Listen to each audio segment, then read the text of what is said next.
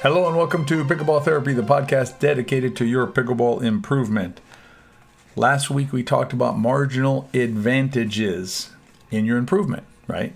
How to make decisions in your improvement, in your path to improvement, using the concept of marginal advantages so that you can better decide what to spend your time working on. This week we're going to continue the conversation about marginal advantages, but we're going to switch it over to marginal advantages when you're playing. Understanding how to use marginal advantages to select shots that make more sense when you're out there and give you a better chance for success when you're out on the pickleball court. So that's going to be our main focus today, marginal advantages, continuing that conversation in the while you're playing the game. And then in the riff, we're going to be talking about honoring your opponents. That's a concept that gets overlooked too often, and we're going to spend a couple of minutes talking about honoring your opponents and why that's important in terms of how you relate to the game and how you feel at the end of one of those games that got away, I guess. We'll talk about that in the riff. So if you want to learn about marginal advantages and how you can improve your play with them, stay tuned for the podcast. The most complete pickleball resource available anywhere is the Pickleball System. Access to an unparalleled library of pickleball information as well as your success path. You can find out more at thepickleballsystem.com. I'll link to it below. Last week we laid the foundation for marginal advantages, what we mean by a marginal advantage. If you haven't heard that podcast, highly recommend you check it out. It deals with marginal advantages when you are working on your game. So when you're trying to improve as a pickleball player, the concept of marginal advantages can really help you there because it'll help you get the most bang for your buck when you're improving. It'll help you identify the areas of your game that makes the most sense to focus on. And then from there, you can continue building and building and building until you get to where you want to go. And remember, in pickleball improvement, there's never really an end goal in sight, a final end goal. They're just kind of waypoints along the way. And you're going to say, I want to get to this place, and then I want to hopefully get to this other place, and so on. As long as you can stay curious in the game, stay curious and want to grow, pickleball will always have something there for you. Let's talk about marginal advantages, though, when you're out on the pickleball court. It can help you make decisions when you're out on the court in terms of what shot to hit, your margins for error and things like that.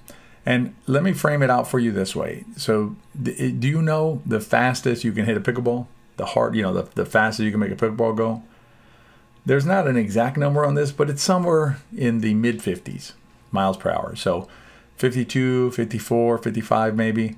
Maybe a little bit higher, but not much other than that. So, pickleballs just don't go that fast. Matthias Johansson, who's a very good senior pro pickleball player, and also I think he played some high-level tennis in his younger years, but they took a radar gun and they had him hit some balls, and I can tell you he hits the ball pretty darn hard, and he got it to about 52 miles an hour, right? So let's use that. Let's just use 55 for purposes of conversation. Let's use 55 as the hardest you can hit a pickleball. Let's assume that most of us who are listening to this can hit the ball, say 45, 47 at the hardest. Some of us maybe only 40, right? Not only, just that's how hard we can hit it. So the question I have for you, the way to think about it is this. If the hardest you can hit the ball is, let's say 45 miles an hour, when you do that, when you hit the ball 45 miles an hour, you are taking additional risk with your shot, right? Because of the amount of power you have to generate into it. It requires a lot more motion. It requires maybe some wrist snap, things like that can cause higher chance for making an error in the shot. Also going to tax your body more, but let's set that to the side for a second. So you're increasing the risk of your shot to get up to 45. Let's assume that you could hit a shot that was a little bit, call it safer, a little bit more margin for error, a little less chance for mistake, and the ball was going to go 36 or 37. What's the difference really between a 37 mile an hour shot and a 45 mile an hour shot in terms of its impact on the game? If you can place, I would suggest that if you can place the 37 mile an hour shot or even 32 mile an hour shot better than you can place the 45 mile an hour shot, you're probably going to get better results from the 32 or 37 mile an hour shot. And what I would also suggest to you is that trying to hit the ball 45, the additional risk that you're incurring by trying to get it up to 45 miles an hour, probably doesn't warrant the additional potential advantage, right, which is smaller, of hitting it that hard. And so when you're building your game, when you're building the types of shots that you're trying to hit during the game, consider the marginal advantage of the shot. And you can think of the marginal advantage like this. Think of marginal advantage as being how much advantage am I getting? How much additional advantage, I should say. How much additional advantage am I getting by going from shot X to shot Y? So from a 37 or 35 mile an hour shot to a 45 mile an hour shot. And then ask yourself, what's the additional cost or risk of that incremental advantage that I'm gaining?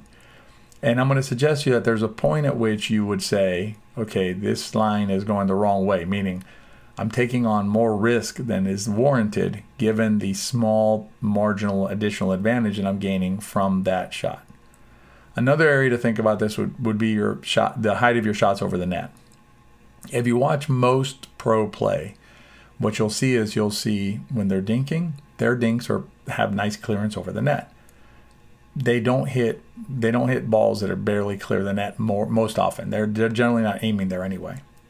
When you watch 4-0 players, 4-5 players, they all want to skim the net. Everybody wants to skim that top of the net. They just want to like barely get over the net.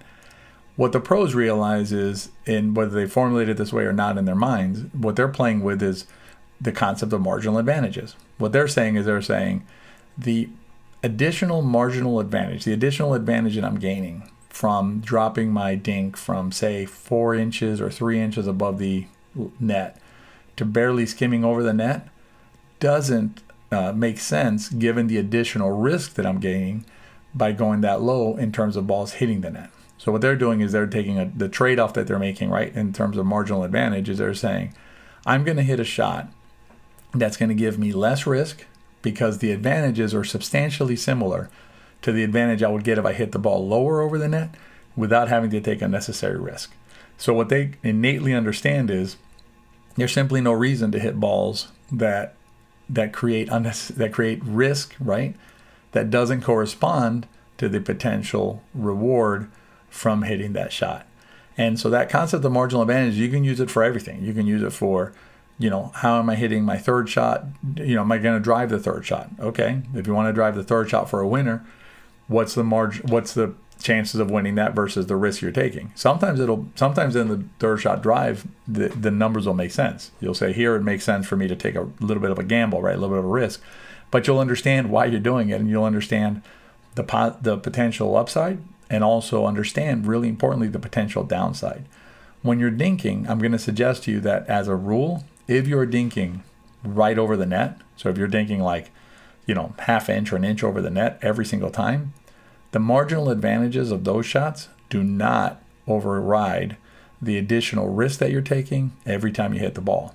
That is why you see the pros not use that strategy most of the time. Most of the time they're hitting it high over the net because they're playing big numbers, big percentages. And that's the way that if you want to improve as a player, when you're out on the court, what you're going to do is you're going to add that same thought process to how you're picking your shots. You're not trying to serve or return serve into the corner every time because the risk of missing it is too great. So what you're going to do is balance that out with what you're trying to accomplish, right? Your overriding objectives when you're hitting those shots relative to the risk that you're taking. If you're not really sure about, the objectives and things like that, highly recommend that you join us for our next class of the pickleball system. This is what we do. We break this stuff down for you in a way that, gives you some framework that you can use. If you don't want to join the system, that's fine. Find a way to understand the framework of the game. We call it like diving under the waterline, right? So there's an iceberg. Everybody sees what's above the water. Okay, great. That's the way I would say 90 to 95% of pickleball players play their entire career above the waterline. Nothing wrong with that. They're having a good time. Usually those players aren't listening to this podcast, though. They're not looking for more. So if you're listening to this podcast, my guess is you want to see the rest of the iceberg. You want to see what's under the waterline, and that's what the system does. Again, it can be the system is just the best one that I'm aware of that does that with everything, having to do with pickleball strategy, mechanics, and athletics. If there's another program that you like better that you want to use, that's fine too. But find a program that will work for you, that will give you the framework that you need so that you can make better decisions when you're out there on the court playing some pickleball. Applying marginal advantages, folks, big thing to learn and apply both in your improvement as well as in your play, and it'll help with both. All right, so that's marginal advantages in both improvement. Last episode, if you missed that one, check it out. Marginal advantages and how you're playing. This episode, hopefully those help you out. In the riff, we're going to talk about honoring your opponents. It's a really important concept, folks. It really helped change the way I view pickleball. I hope you'll stick around for the riff and learn a little bit about honoring our opponents when we're out on the court. See you in a minute. You'd like to help your friend or family member learn how to play pickleball, but how? Now it's easy. Pick up a copy of Play Pickleball, A Beginner's Guide. It's the most complete guide to playing pickleball. Available as a digital download or in hard copy at intopickle.com or at Amazon. Let's keep growing the sport. All right, so what's this concept of honoring our opponents, right? What is this guy talking about now? What's Tony up to? So this comes from a book by Coach Peter Scales. We've talked about this before in the podcast. It's called Mental and Emotional Training for Tennis. You can substitute for tennis for pickleball. It applies identically the same in both sports. And then the subline is compete, learn, honor. Those are the three basic tenets that Coach Peter Scales uses in his thinking about the game. Tennis, and now he's playing pickleball, and his wife Martha is gotten to be a very good pickleball player. And those are the concepts that they use, the tenets that they use when they go out and play their game, play their sports. And, it was a really impactful book that we studied inside the system. We spent about 6 or 8 months on it in 2021, I think it was, studying it, breaking it down in a book club format. It was very valuable. And one of the things that most impacted me out of the book and that changed the way that I view the game is the idea of honoring your opponents. And let me break it down for you this way. I think a story explains it best, or an example. So let's say you're playing, you and your pal are playing against two friends, right? I'm going to call you and pal are one team and friends are team two, right? So you and pal are up, 10-6 or 10-4, doesn't matter, 10 something, right? And you're playing, and then next thing you know, it's 10-6, and then it's 10-8, and then it's 10-10, and a few minutes later, friends, your opponents, win 12-10. So you've lost 10-12 when you were up 10-6 or 10-4, 10-6, right? So your tapping paddle's having quote unquote lost, and the reason I quote that you'll understand in a second, having lost that match or that game. And what tends to happen, and used to happen to me before I really understood this concept, is we internalize, right? We direct our analysis internally and at our team, basically. So you and pal are going, what happened? Well, how did we lose that? We were up 10-4, 10-6, and they came back, and geez, what did we do wrong? What did this? What did whatever, right? And what we forget about is we forget about friends, our opponents, right? And their work. I guarantee that when you've been down, right, you and pal are down 4-10 or 6-10, and you come back and win that game, 12-10, you're not thinking to yourself, well, friends messed up, they gave us that game. No, what you're thinking about is the great work you and pal did to come back from the deficit. Well, think of the same way when you're ahead and your other team, your opponents, come back, right? Instead of focusing so much on ourselves, instead of internalizing everything ourselves, maybe turn it back on, you know what?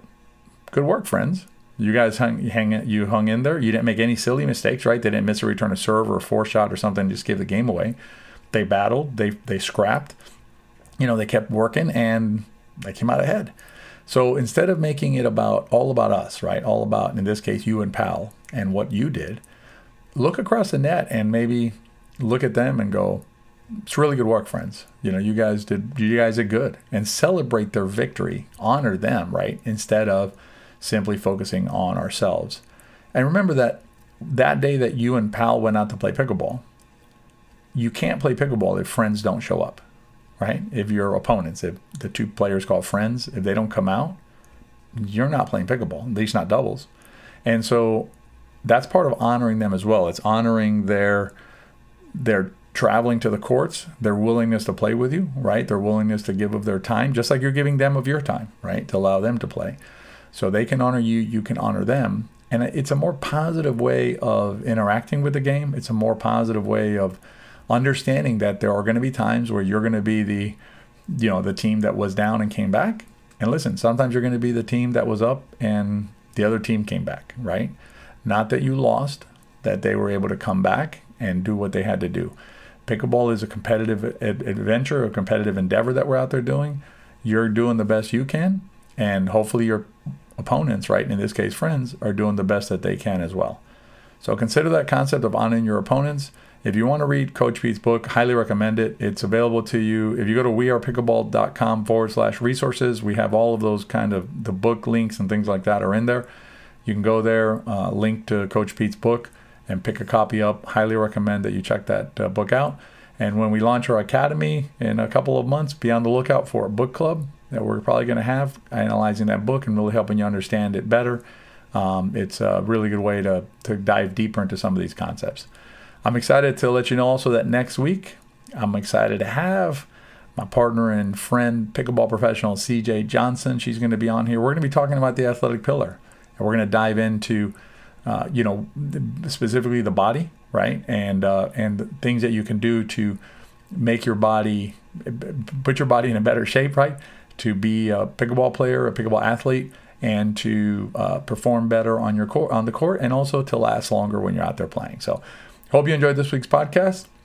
Go out and have a great week. If you enjoyed it, please rate and review it wherever you listen to it. It really helps us reach other players. And as always, if you enjoyed it, share it with your friends personally, and also on any social media you're on, Facebook, Instagram, whatever your thing is, TikTok, you do your thing. And, remember, if you liked it, your friends probably will too. Have a great week, and we'll see you next time.